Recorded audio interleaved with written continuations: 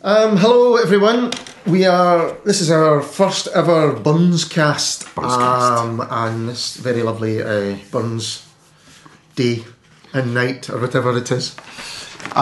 With me today is Supper. Ronnie Young. Burns supper, that's the one, Burns. but we're not eating as well. We'll have our haggis behind us. We've got our haggis, but you'll see that later. Which is reaching room temperature. It will not be well. Yes, with me today is Ronnie Young. Hello.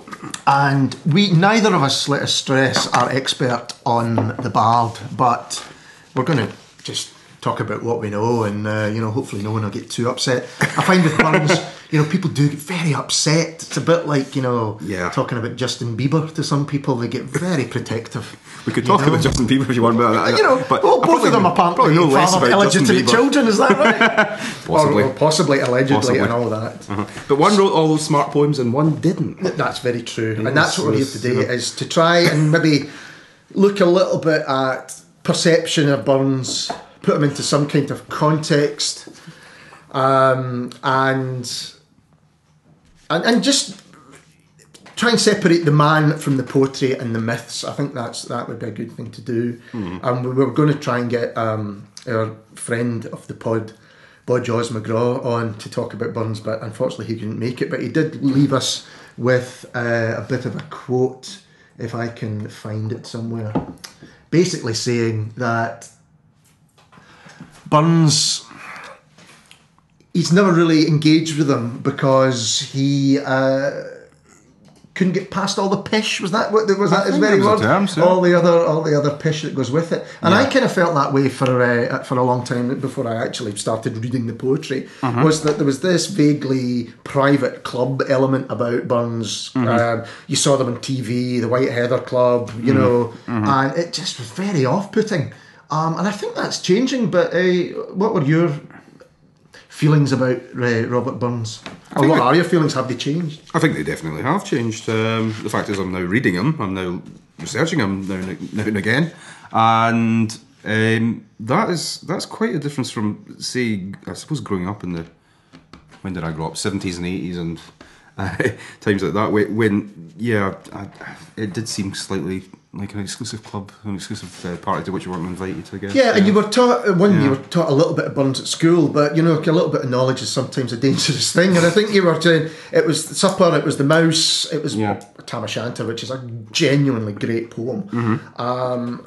But no more than that. So you were given a little bit, and then you did all the paraphernalia surrounding the Burns Supper, and it just felt like something that you were told to do which other people did and you weren't involved in it. That was the way I felt about it. Well, surprisingly I didn't actually do much Burns at school, and we did a little bit, I think. Not a lot though, as I say. I think there's tends to do Scots language poems in primary school, and I think it was probably primary school, but I don't think it was secondary school. And you would do Burns along with things like the Twa Corbies, the Puddock, so Loken's Brim, these kind of things. And I remember doing that, but in high school, not a lot of Burns, if any. In fact, there's a point that was recently made, I think, by various people in the know about Burns, that quite often you'll find that high schools in England were teaching Burns to a greater extent than in Scotland. Yeah. And I could quite believe that. I think that's Murray Pittock's point actually fairly recently, just discussing sort of a new edition of Burns that's coming out, etc., with Oxford University Press, of which he's an editor, and just talking about sort of reception of Burns, and quite often the Scots, it appears that the Scots haven't taught him in schools to the same extent as others. And he has got worldwide appeal. That's the other thing. Yes, you now realise that a lot of people think that Burns represents, tartanry and a certain view of Scotland, and of course there is that. There's no getting away from that. All across the country, people will be putting their kilts on, splicing their haggis, and getting hammered in whiskey if they're lucky.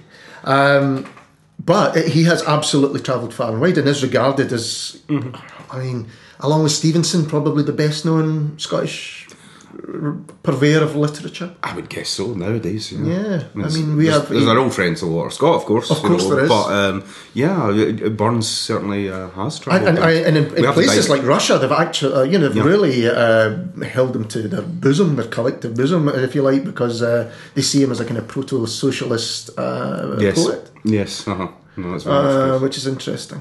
And then there's a diaspora community, like Scots abroad who've taken Burns across the globe and held on to that. Oh, well, absolutely. That's very important. And that, I think, comes from what we were talking about earlier on, the way that it was almost taught or presented was that it was an easy vision of Scotland to kind of, hang your hat on. And I think almost the further away you go, or certainly the longer you're away, that becomes more enticing than it is at home, I think. Yes.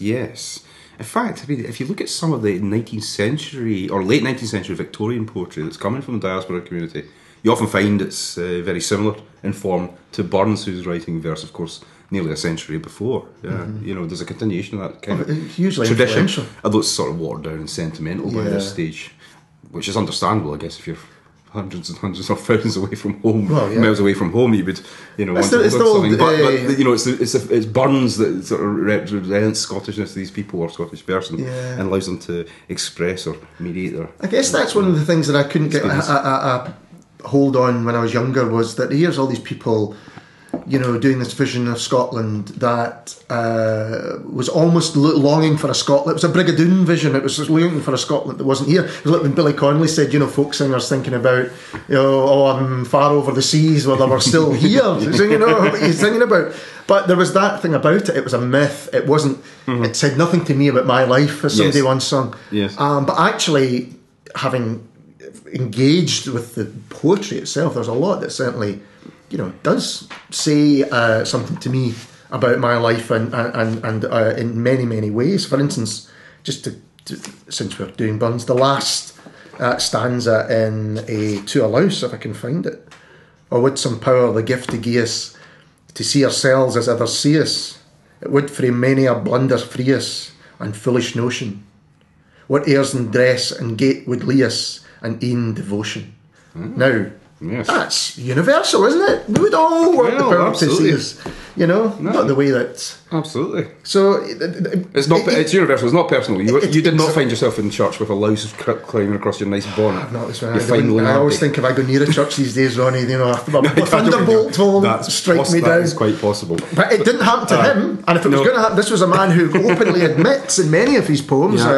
You watching the lassies rather than listening to the vicar, which is one of the reasons the church took against him. Well, it's an interesting poem, and going back to Burns' reputation, I mean, let's note that Burns, it's all about Burns' perception. To a Louse we're talking about here. Yes. And he's watching this louse crawl across this fine young lady's, or pretentious young lady's bonnet in church, and it's about his perception. He's in church, but he's not focusing on the sermon. He's focusing on the pretty lady at the front and watching this sort of this louse. But he comes to the end of the poem and he gets this universal sentiment, as you say. Would some pearly gifty gie us to see ourselves as our seers? Would frame many a blunder free us and foolish notion. And actually, there's very specific allusion in there to Adam Smith, great Scottish Enlightenment thinker, who, now we think of as, I suppose, the father of right-wing economics, free market economy, which is a myth, which is itself a myth, Smith in his own day was known as a moral philosopher. He taught moral philosophy as well as rhetoric and dialect, which is an early forerunner of literary criticism. Now, Smith had written in his Theory of Moral Sentiments, 1759, about sympathy, and that moral thought is founded on sympathy, and that to regulate one's own actions, we need to become the impartial spectator of our actions, We stand outside ourselves and see ourselves as others see us.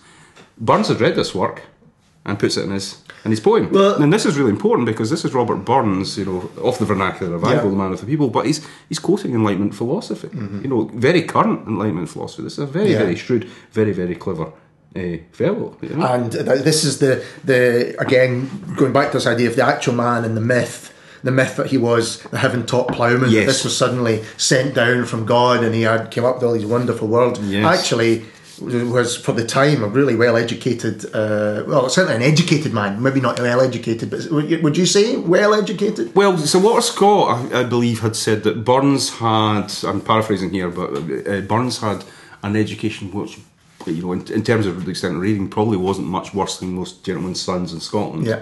Burns, a young man, along with other people in the locale, had a private tutor, John Murdoch, and Murdoch had taught Burns and some other boys, etc., and had exposed Burns to various different sources. Now, Burns talks about in his letters, he talks about his reading openly and his early reading, and the sort of stuff that influences him, it's really quite broad. It's not just the vernacular revival stuff, as we call it, the Scots language poetry that's revived by Ramsay, and Alan Ramsay, the Edinburgh poet, and then later Robert Ferguson. Mm-hmm. Later, what we find is Burns is reading, Addison in The Spectator, polite English literature. He's reading sentimental literature. He's reading, I suppose, lesser known now, William Shenstone. Yeah, not on my list, but no. I might give you a sample there. I've got a wee note for some of his poems later on. And he is reading widely. He's read Ossian. He's read, he ranges. I think he just consumes what he can. Yeah. So this goes back to the myth of him being a heaven-taught ploughman, which is the famous phrase from Henry Mackenzie in the Lounger magazine, who wrote December Mad Feeling. 1786. Yes, and this is Henry Mackenzie's. He's one of the Edinburgh literati in the Enlightenment Edinburgh. He's one of the leading critics of the day, and he's the man that you turn to. He's the main arbiter of taste, if you like, at the time. And in his review of the Kilmarnock edition, or review of Burns' poetry, he comes up with this phrase: "Burns is the heaven-taught ploughman," and of course that does suggest, well, heaven-taught. There's suggestion of divine inspiration there, yes, but there's also the idea that, well, Burns hasn't been to university like this. He didn't go to Edinburgh or Glasgow. Yeah. He's a ploughman. University taught. No, he wasn't a ploughman. I think he was a tenant farmer by that stage, and that's a difference in status. Yeah, too, absolutely. But it's the idea that Burns, this comes naturally, and that he hasn't read. And Burns himself played up to this. That's what I was going to say. Yeah. That's exactly it. Because in a way, that's a great selling point. It's a bit like, Irvine Welsh being the heaven-taught junkie, and actually the reality is much more different. It is. It's understandable that he kind of hung his hat onto this thing, but in a way, it's a shame because it's sentimentalised Burns, whereas actually what we should be celebrating in a way is someone who has saw the value of education, and through that education was able to use it to write this, one of the most amazing bodies of work in Scottish literature. Yes, and then I think at the time it's a very standard way of looking at genius. Burns, on the publication of the Kilmarnock edition, his first major collection of poems, is automatically seen or immediately seen as a genius by most critics, and I think it's their way for accounting the fact is there's obviously great skill here, and but Burns hasn't had the kind of formal education that other people have. He is just from a fairly humble agricultural background. How do we account for this? So this term that they use is genius. It means, but genius is a term of praise. Let's be sure about this. It seems a bit patronising, but it's a term of praise. It's saying, he's not had the same opportunities. He may be rough in some areas, but genius allows for that, because the way of looking at genius at the time was that genius may be, if you're a genius, you're allowed to depart from the standards of taste and propriety that you might find in other authors. You've got that kind of divine spark which allows you to you get away with stuff that other people wouldn't get away with, Now, is this a case of class war, let's say, but the idea that we don't want too many people realising that they're a great heroic poet, has a fantastic education behind them, because then everyone will want one, and that way it's a dangerous thing. We don't want the working classes being educated in this way. Do you think there was a bit of that, or am I reading far too much into it? I think the problem is if you take it in terms of class, because in Burns's context it's more like rank and status. Yes. The class system doesn't really develop in some classic sense of working class, middle class, until the 19th century, until industrialisation. Sure. And that class consciousness is about, one's perception of your class being different from others in the classic formulation. But in Burns's time, what we find is that it's a system of deference, I guess. You know your place in the chain, if you like, and you know who's better than you, and you know who's below you. But it's more complex than saying working class middle class, upper class. Yeah, and certainly he is in Edinburgh in 1786, 1787. He's among the good and the great. You know, Lord Glencairn and the literati of the Enlightenment, etc. But he's not from that background. But that does not mean we assume that automatically he's a working class poet. I think it's the way in which he's been read. Yeah. It's like you can find in Burns, you can find, you know, him speaking for the ordinary man, which is one of the common sentiments that we find in his poetry. But I do get the feeling that he wasn't just patronised, but often patronised as well. You know, that yes. There was a sense in both as well. senses. Yeah. Exactly. He could be. He was allowed into that group, but never actually part of it. And as we know, you know, he died at 37. Farm which had failed down in it was Dumfriesshire, wasn't it? Yes. Yeah. And he had to work for the government, which I'm sure stuck in his craw a little bit, or at least perhaps seemed to. Not a wealthy man. Didn't really, but when you compare him with Scott, for instance, yes. you know, the amount of money that was made from writing there and the money Burns made was it almost seemed they were almost waiting for him to fall in that way. He was their pet poet. I mean, again, that might be a little bit I may be reading far too much into this, but it's something that I've often after reading the poetry itself, which absolutely, it's interesting that the stuff which has come to the fore is either the food and drink, the stuff about women. Yes. So there's that idea. Oh, he's a terrible womanizer as well. Yeah. Fair enough. There was the animal stuff, twa dogs, a mouse, and all that. There is the supernatural stuff. Tam O'Shanter, they like that. But what isn't is often the political, the even the stuff which attacks the church is often not dealt with by a wider group. And I think that still is an interesting thing. Well, I guess because again, I'm not an expert on this time, but when Burns clubs are first being set up, and I think the first ones could be Greenock, quite early. I think it's like start of the 19th century. First Burns Supper, I think that's around at that time, but these Burns clubs are set up fairly early. I could be completely wrong here, mind you, so I could be. But when the time they set up, you know, they're dealing with editions which are really editing out the more radical aspects of Burns. And one of the main ones being the first posthumous edition by James Curry. Yeah. Now James Curry was Scot living in Liverpool, and I think he'd been tasked to edit a posthumous collection to support Burns's family, his wife and kids. And because, as you say, he wasn't a wealthy man, he didn't leave a lot of money. So the idea was they'd sell this volume and it would raise money for the family and a new life. But in Curry's editing, he didn't include everything. It wasn't a collection, and he did edit out some aspects of Burns's life. And I think what we tend to find in some of these editions is that there is a sort of suppression of the more radical or political or controversial aspects. Remember, they're still dealing with France at the time, you know, and radicalism, and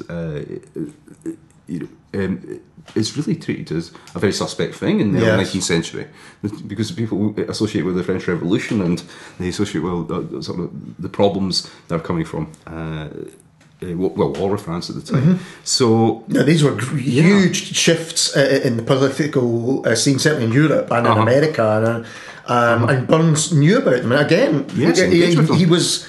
It wasn't just an education that he never. It was a lifelong education. And I guess it's the radical side which I felt had been kept certainly from me when I was, you know, ever in contact with Burns, and was certainly not on the television. Yeah, you know, we never had that. No. And it was, I guess I was kind of angry when I realised that Burns had this radical political edge, social concerns which had never been, and now are more widely accepted. It's strange because he's not the only one. Another famous example was Shelley, and you know, it was when Shelley's sort of political stuff was suppressed by, I guess, the Victorians, and it was only until I guess even into the 20th century when you get things like Red Shelley coming out that you actually see that Shelley is really involved in the politics of the day. But Burns could some of his poems could be seen in a similar manner. I guess, and it's the rewriting of Burns from that. You know, you present one aspect of him and you suppress another.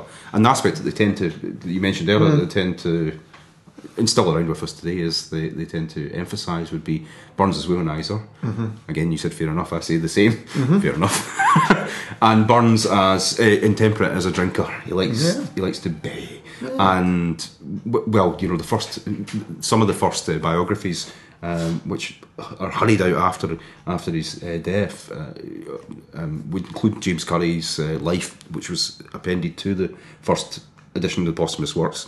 Curry was a teetotaler, so he didn't really tolerate drink, and Burns had this reputation. Then you had other people like Robert Heron, who vaguely knew Burns and hurried out of life with Burns, again suggesting that. George Thompson, with whom he worked on with the music and the songs, yes, that's right, great editor. Character sketch of Burns again, as I can recall, suggests again, you know, emphasising these sort of aspects of Burns, which again he's a goes gentleman back who to wouldn't perhaps accept, you know, that it goes kind back of to the behaviour. idea of being, it's somehow his poetry coming despite, you know, all of these things, and so it must be some kind of heaven sent genius rather than actually having worked hard to do it. And of course it's the same today, isn't it? If you want to try and throw suggestion, you cast aspersions that someone may like a drink too much or may have an eye for the ladies. It's not really changed. Actually, it's a bigger story there, because I mean, we still have that association with genius. Is like, you know, it's those who not only are naturals but somehow are flawed as characters. You know, they're tortured and they're driven to excess. I think that's actually there in Burns's early. And often you find when you look at it, the people that actually have these images, there's much more going on behind it, you know. And we have a very complex character here, and that's one of the problems. You can take different aspects of Burns, and you can have the radical Burns, you can have the working class Burns, you can equally have the gentleman's Burns, the very acceptable middle class Burns, the Masonic Burns, and so on and so forth. You can find different things in his poetry, but you know, I'm sure the man himself is really quite complex.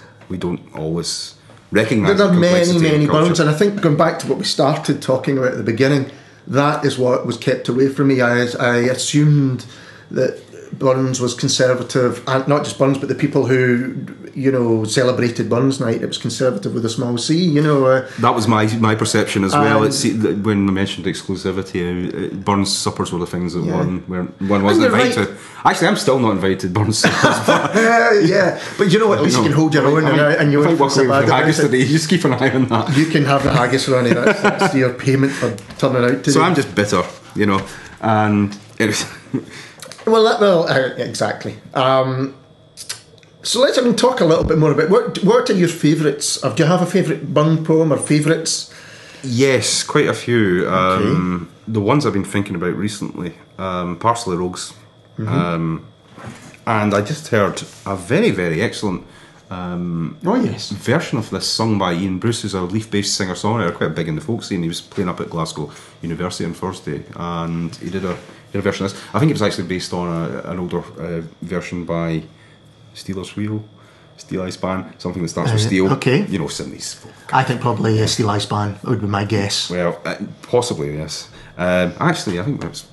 Yeah, makes sense now. Yes. And a very, very good, very, very powerful rendition. And Parcel of Rogues is very interesting poem. I like it because it's Burns' sentimental Jacobite, I guess. Yeah.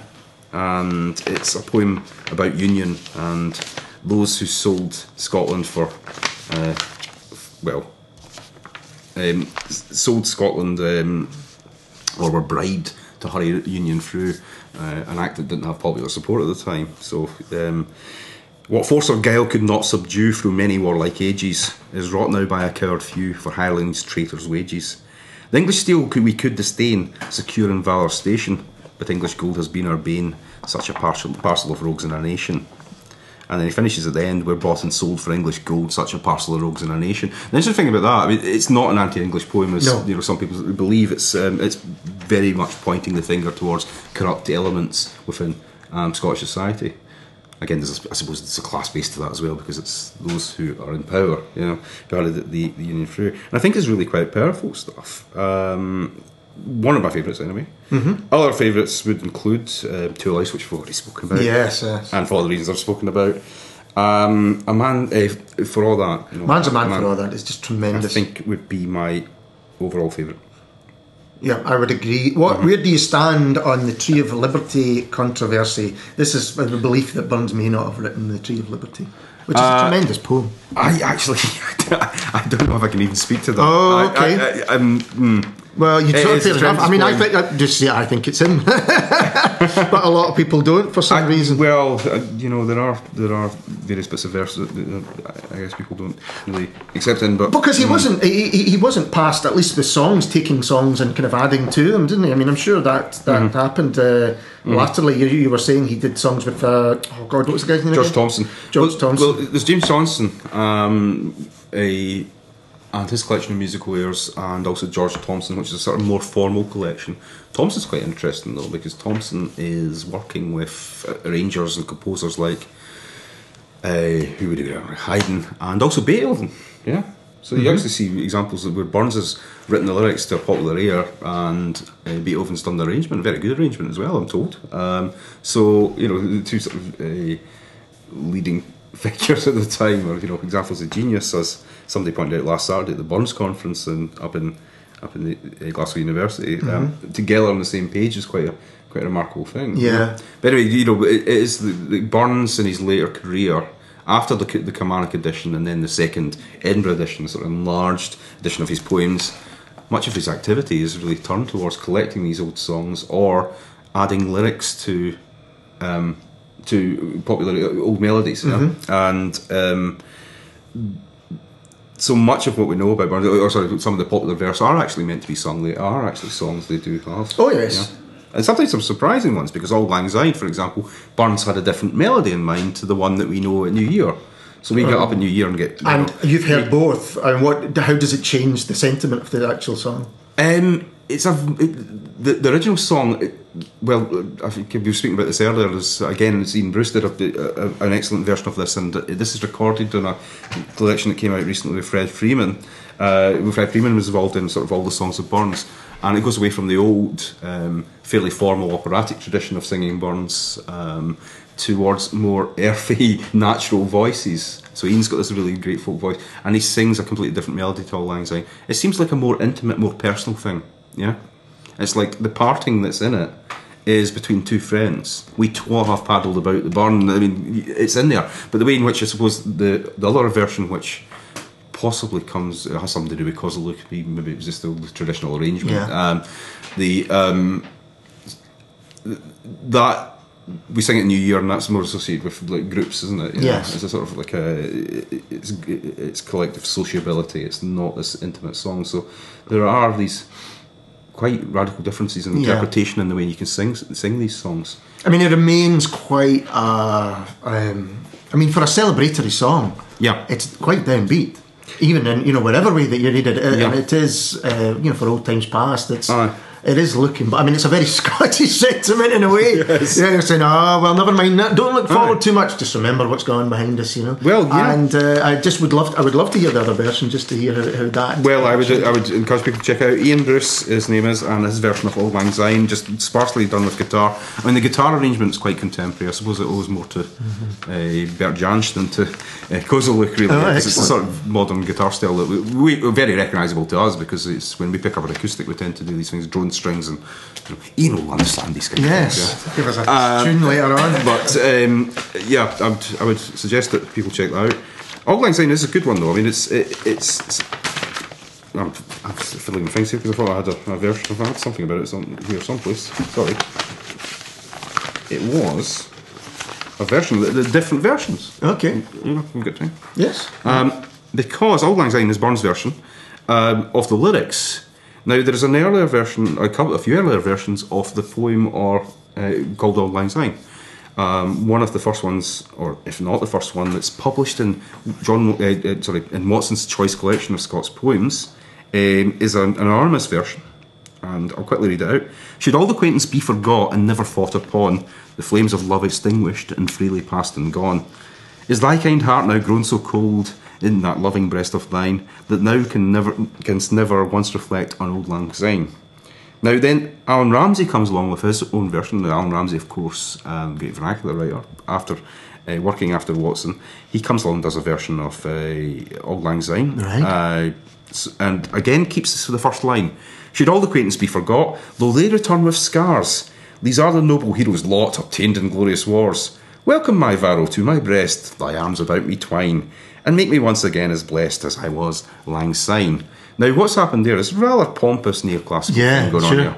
Alan Ramsay, early 18th century, not much Scots there actually, apart from the first line. He preserves that first line though, and he's turned it to this, and it's a woman speaking to, well, calls him this figure Varro. Varro is a classical allusion. Varro was a defeated Roman general, comes back from the wars, and this woman comforts him. And then you get Burns, and what Burns does, he distills it into this universal sentiment. Yeah. Gender neutral speaker. Mm-hmm. Yeah. I mean, it's not in the first two versions. The earlier versions, it's a woman speaking, and what he takes is, and he keeps that line: "Should old acquaintance be forgot?" And then he turns it into this thing, universal sentiment about, parting. People who departed friendship, and that's why we sing it New Year. It's for those who can't be with us, I guess. It's all about separation. We twa have paddled in the burn frae morning sun till dine, but seas between us bread have roared since all lang syne. It's that sort of parting. So he turns it into something that is more universal rather than these earlier versions, which are very specific. It seems to be a woman speaking to a lover. Yes. Yeah. Mm-hmm. Well, I think that is perhaps the true genius of Burns, is that he manages to write in a way which nearly everyone can understand the sentiment behind it. It's not grand, it's not overly complex in terms of allusion. I don't want to say he's an everyman, because I really don't mean that, but he I see why he appeals so widely to everyone, really. And I think going back to what Bodjaws McGraw said, I can't get past all the pish. Well, just hope that people hopefully can get past all the pish, because there's just such fantastic poetry to waiting for you there to enjoy, and there is absolutely something for everyone.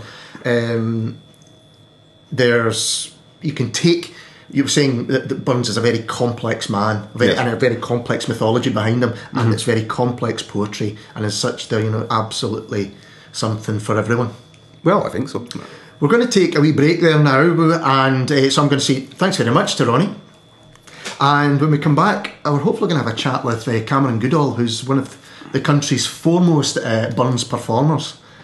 See you in a bit.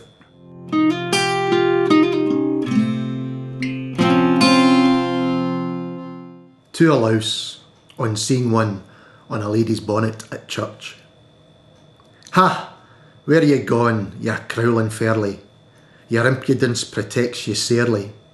I canna say, but ye strunt rarely our gauze and lace. Though faith, I fear ye dine but sparely on sic a place. Ye ugly, creepin', blasted oneer, detested, shunned by sant and sinner. How dare ye set a fit a pinner, sae fine a lady? Gae somewhere else and seek your dinner on some poor body.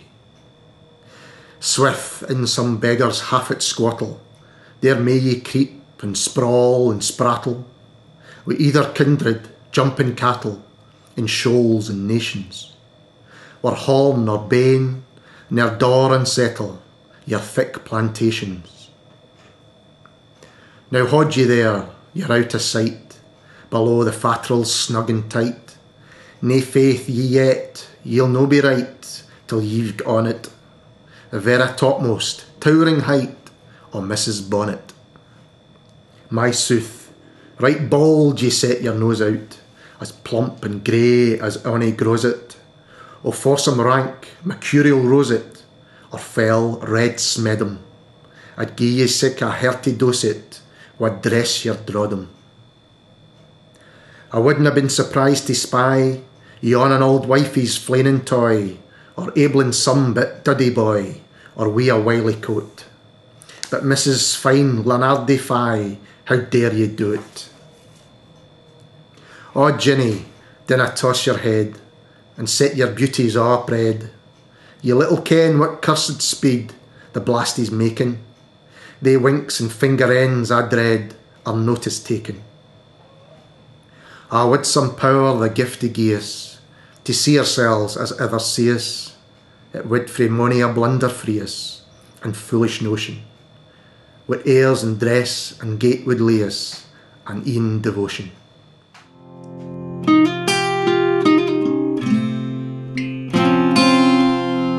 We have on the phone Cameron Goodall, one of our top Burns performers, and I just want you to tell us, Cammy, why you got into Burns in the first place. Well, my father was a very keen Burns performer. He was never a member of a Burns club or anything of that nature. He was a police officer, and he was involved heavily in doing Burns suppers for the various different police headquarters and what have you around about Glasgow and Strathclyde.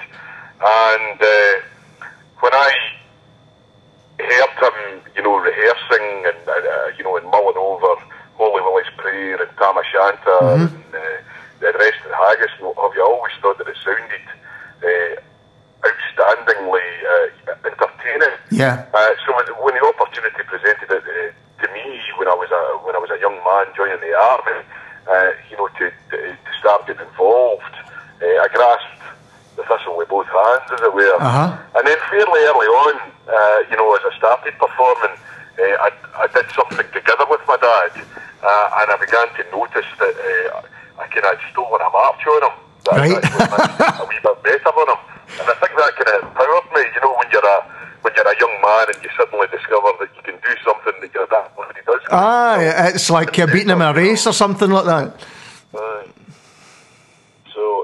That's where it came from for me in the first instance. But as I learned more and more material, I guess you could say I became addicted. Yeah. There's hardly a day going by, but I'm not, running through some Burns song or poem or whatever. No.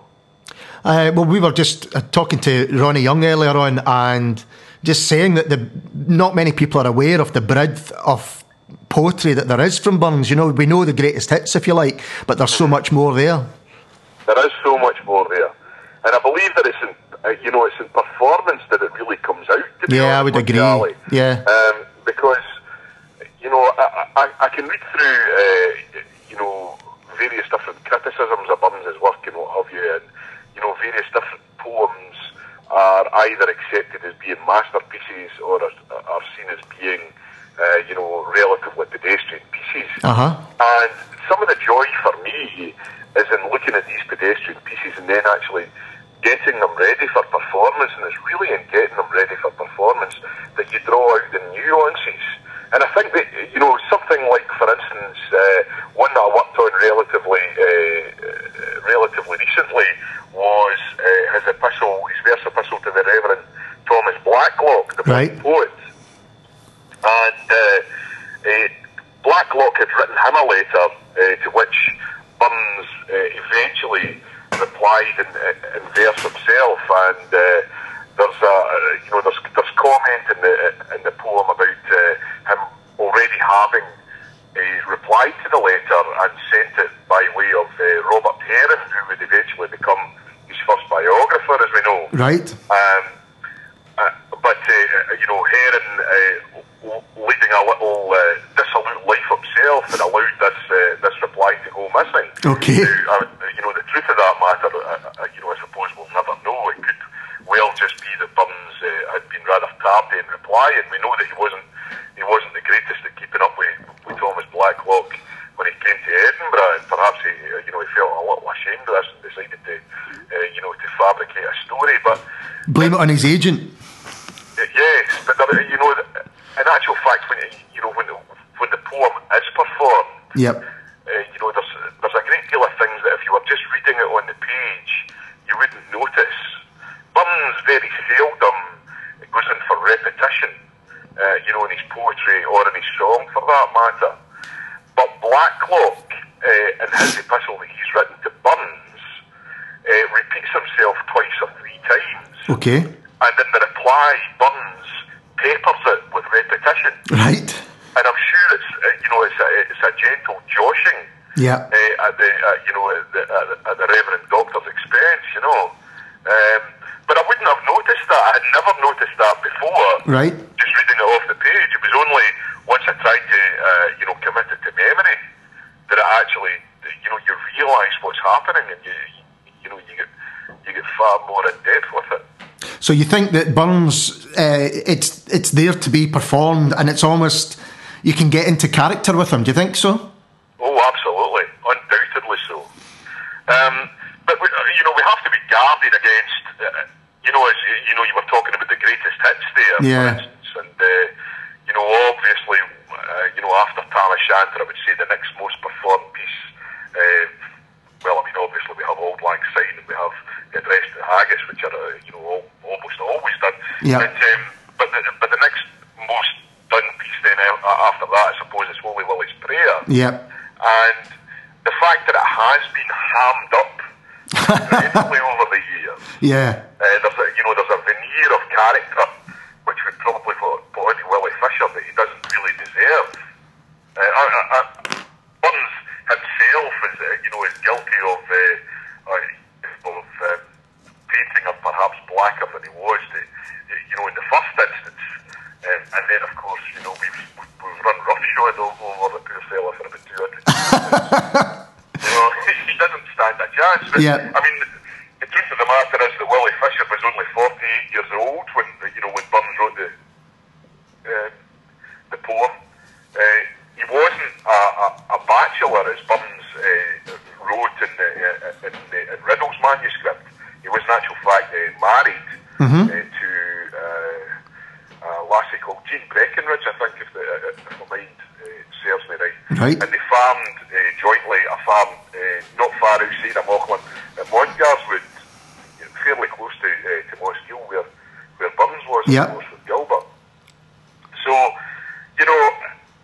knowing these things, you perhaps have a better chance of sort of, humanising the characters. Yeah. The more that we know about the characters, the more we can bring to the table, as far as that's it all leads into the performance, I suppose, when you know a bit more about the situation. Yeah, absolutely. So how have you seen things change over the years as you've been doing it? I mean, is Burns more popular today, or is there a wider knowledge of his work, would you say?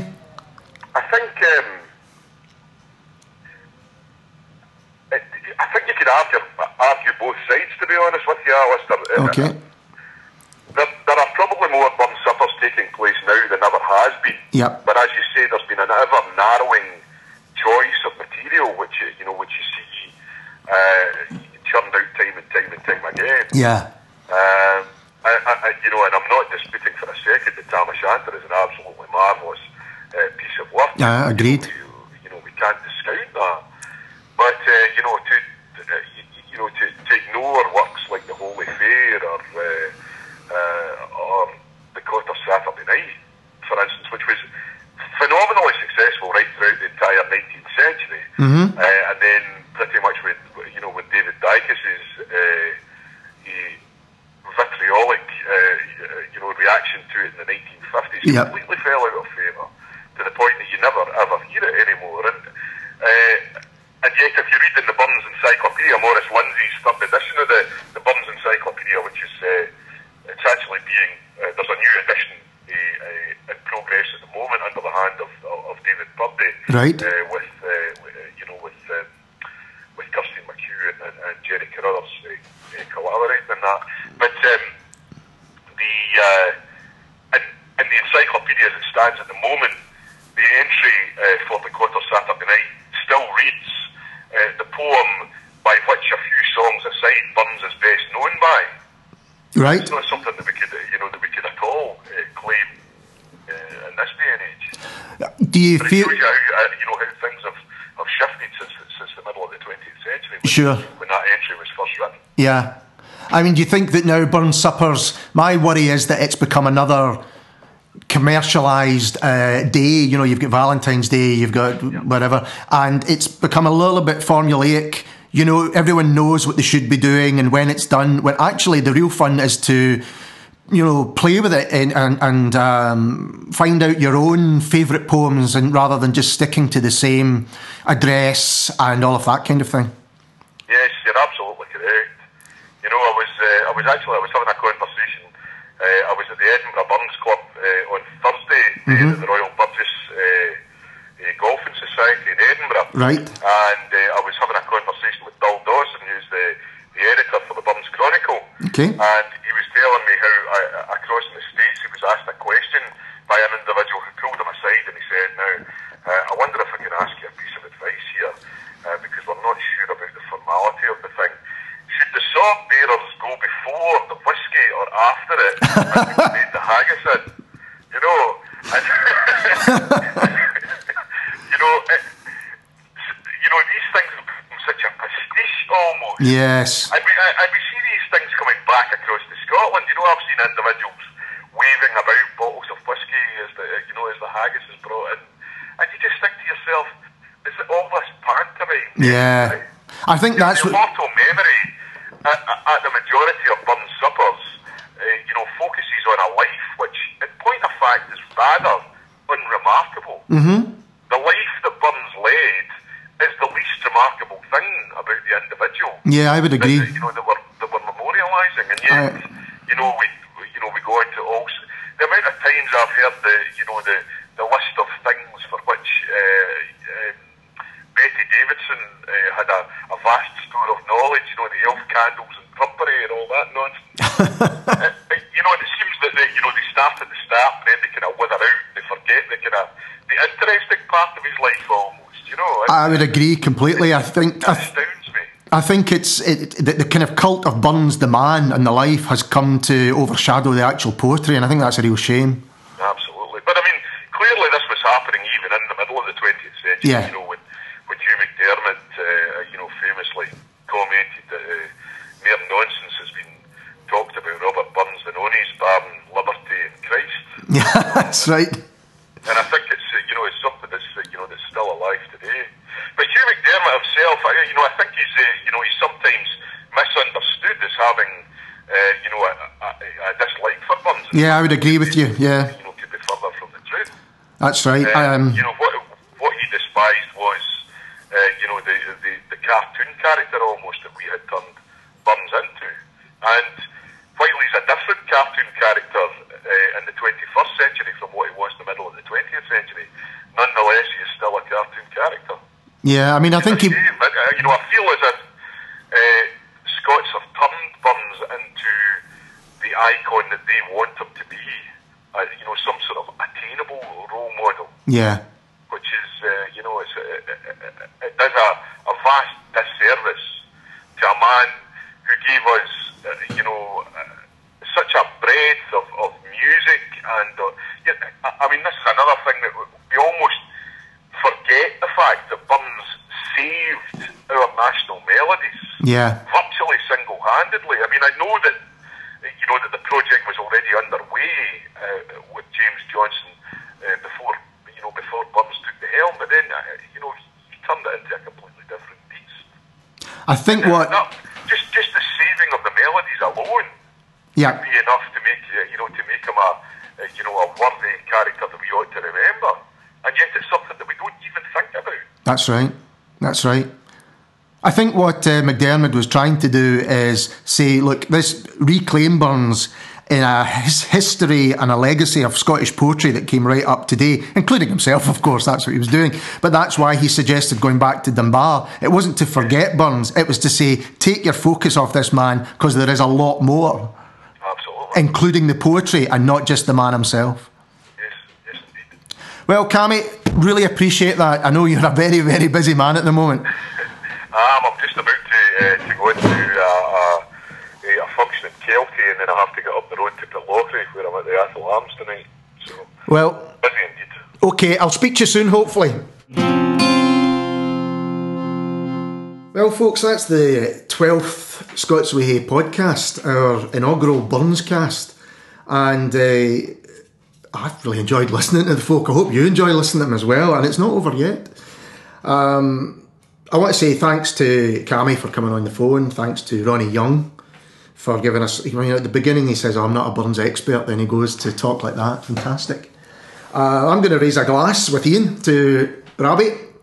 And we're going to leave you with one of Burns' best known songs, Green Grow the Rashes O, and it's going to be sung by a friend of Scots We Hae, and in my opinion one of the best voices around, Jennifer Scammell.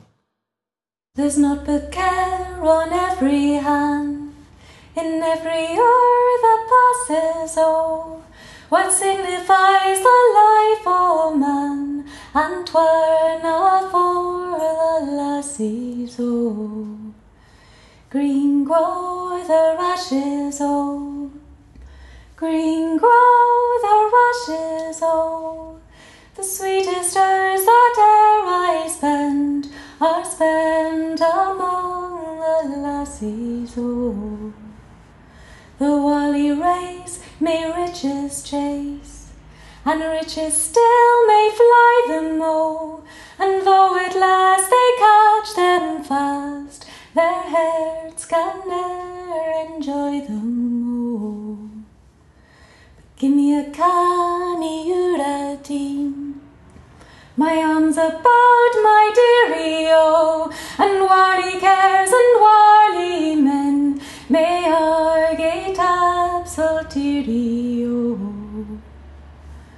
Green grow the rushes, oh, green grow the rushes, oh, the sweetest hours that e'er I spend are spent among the lassies, oh.